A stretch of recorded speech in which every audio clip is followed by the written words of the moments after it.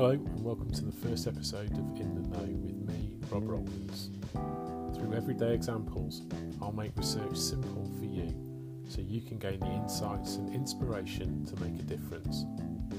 So sit back and enjoy a coffee whilst I tell you a story.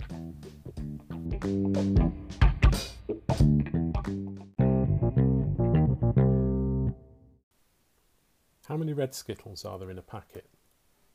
Without looking, you don't know. Do you want to count them all? Probably not. So what you'll need to do is take a sample. Grab a handful of sweets from the bag, open your hand and count how many red Skittles there are. You now know the number in your hand. But how does this relate to the packet? You could take a rough guess, but without counting every Skittle, you don't know how many a packet contains. Nor do you know if the proportion of red Skittles in your hand is consistent throughout the packet. This is an exercise I use in workshops to illustrate how samples are both useful, but at the same time have pitfalls to be aware of. Whilst the number of a particular colour of sweet is a trivial question, knowing how many cases of a disease are present in a wider population is quite literally a matter of life and death.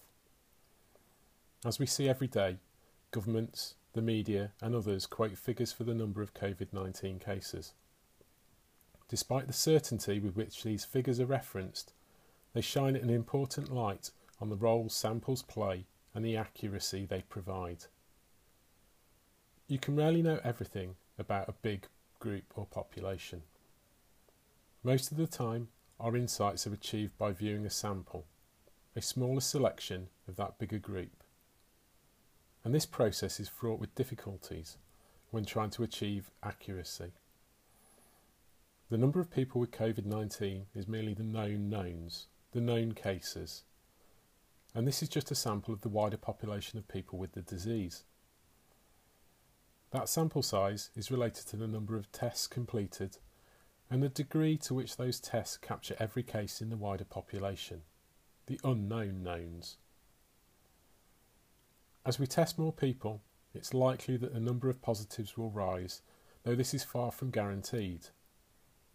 No two samples are the same, and differences or biases are introduced frequently, particularly with human subjects.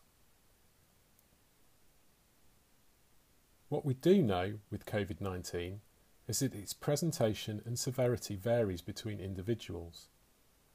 We know about the asymptomatic cases where no symptoms are visible and are likely picked up by chance. But how many cases have or are still being missed remains a guess. The ones we see are just a sample, and finding them is wholly dependent on the sampling frame and strategy we employ. Yet COVID-19 has become a daily example of how data is interpreted for headlines. The manner in which the number of positive cases is communicated does little to highlight the intricacies of how the data has come about. We base our view of current trends, whether cases are rising or falling, the curve being flattened, or the disease running away, on these samples. Yet this assumes there has been perfect information about the number of cases the day, week or month before. No two samples are the same in composition, particularly not in such a dynamic context as a pandemic. But what do 5,000 cases mean? 8,000? 10,000? When the presentation is focused on absolute numbers, there is little or no context in which to understand them. The infection rate we see might better be shown as a proportion of tests. At least this will provide some comparison across time. You see, to provide anything more meaningful is fraught with pitfalls. The problem scientists have with COVID-19 is that we do not, and probably never will know, the full picture of all the known cases, much like the sweets in our bag. Our assumptions are based on guesstimates from snippets of information we know and in comparison to similar events, though far from similar, from the past. So whether it is red skittles or COVID-19 cases, our understanding of the real total is only as good as the sample we take.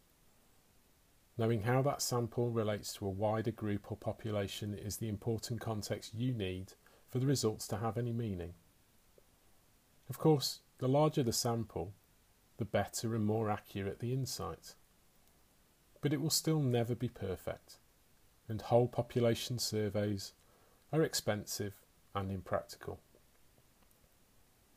So whether it's the number of people with an illness in a city, the preference of your customers for black coffee, or just the number of red skittles in a packet, recognising that samples are useful yet far from foolproof can empower you to gain cautious insights into what is going on in a wider group, whilst recognising that your picture will only ever be partial.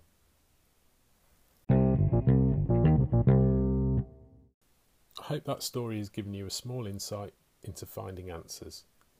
The blog itself can be found at our website www.robrowlands.co.uk, and you can also find me on Twitter at RobRowRes.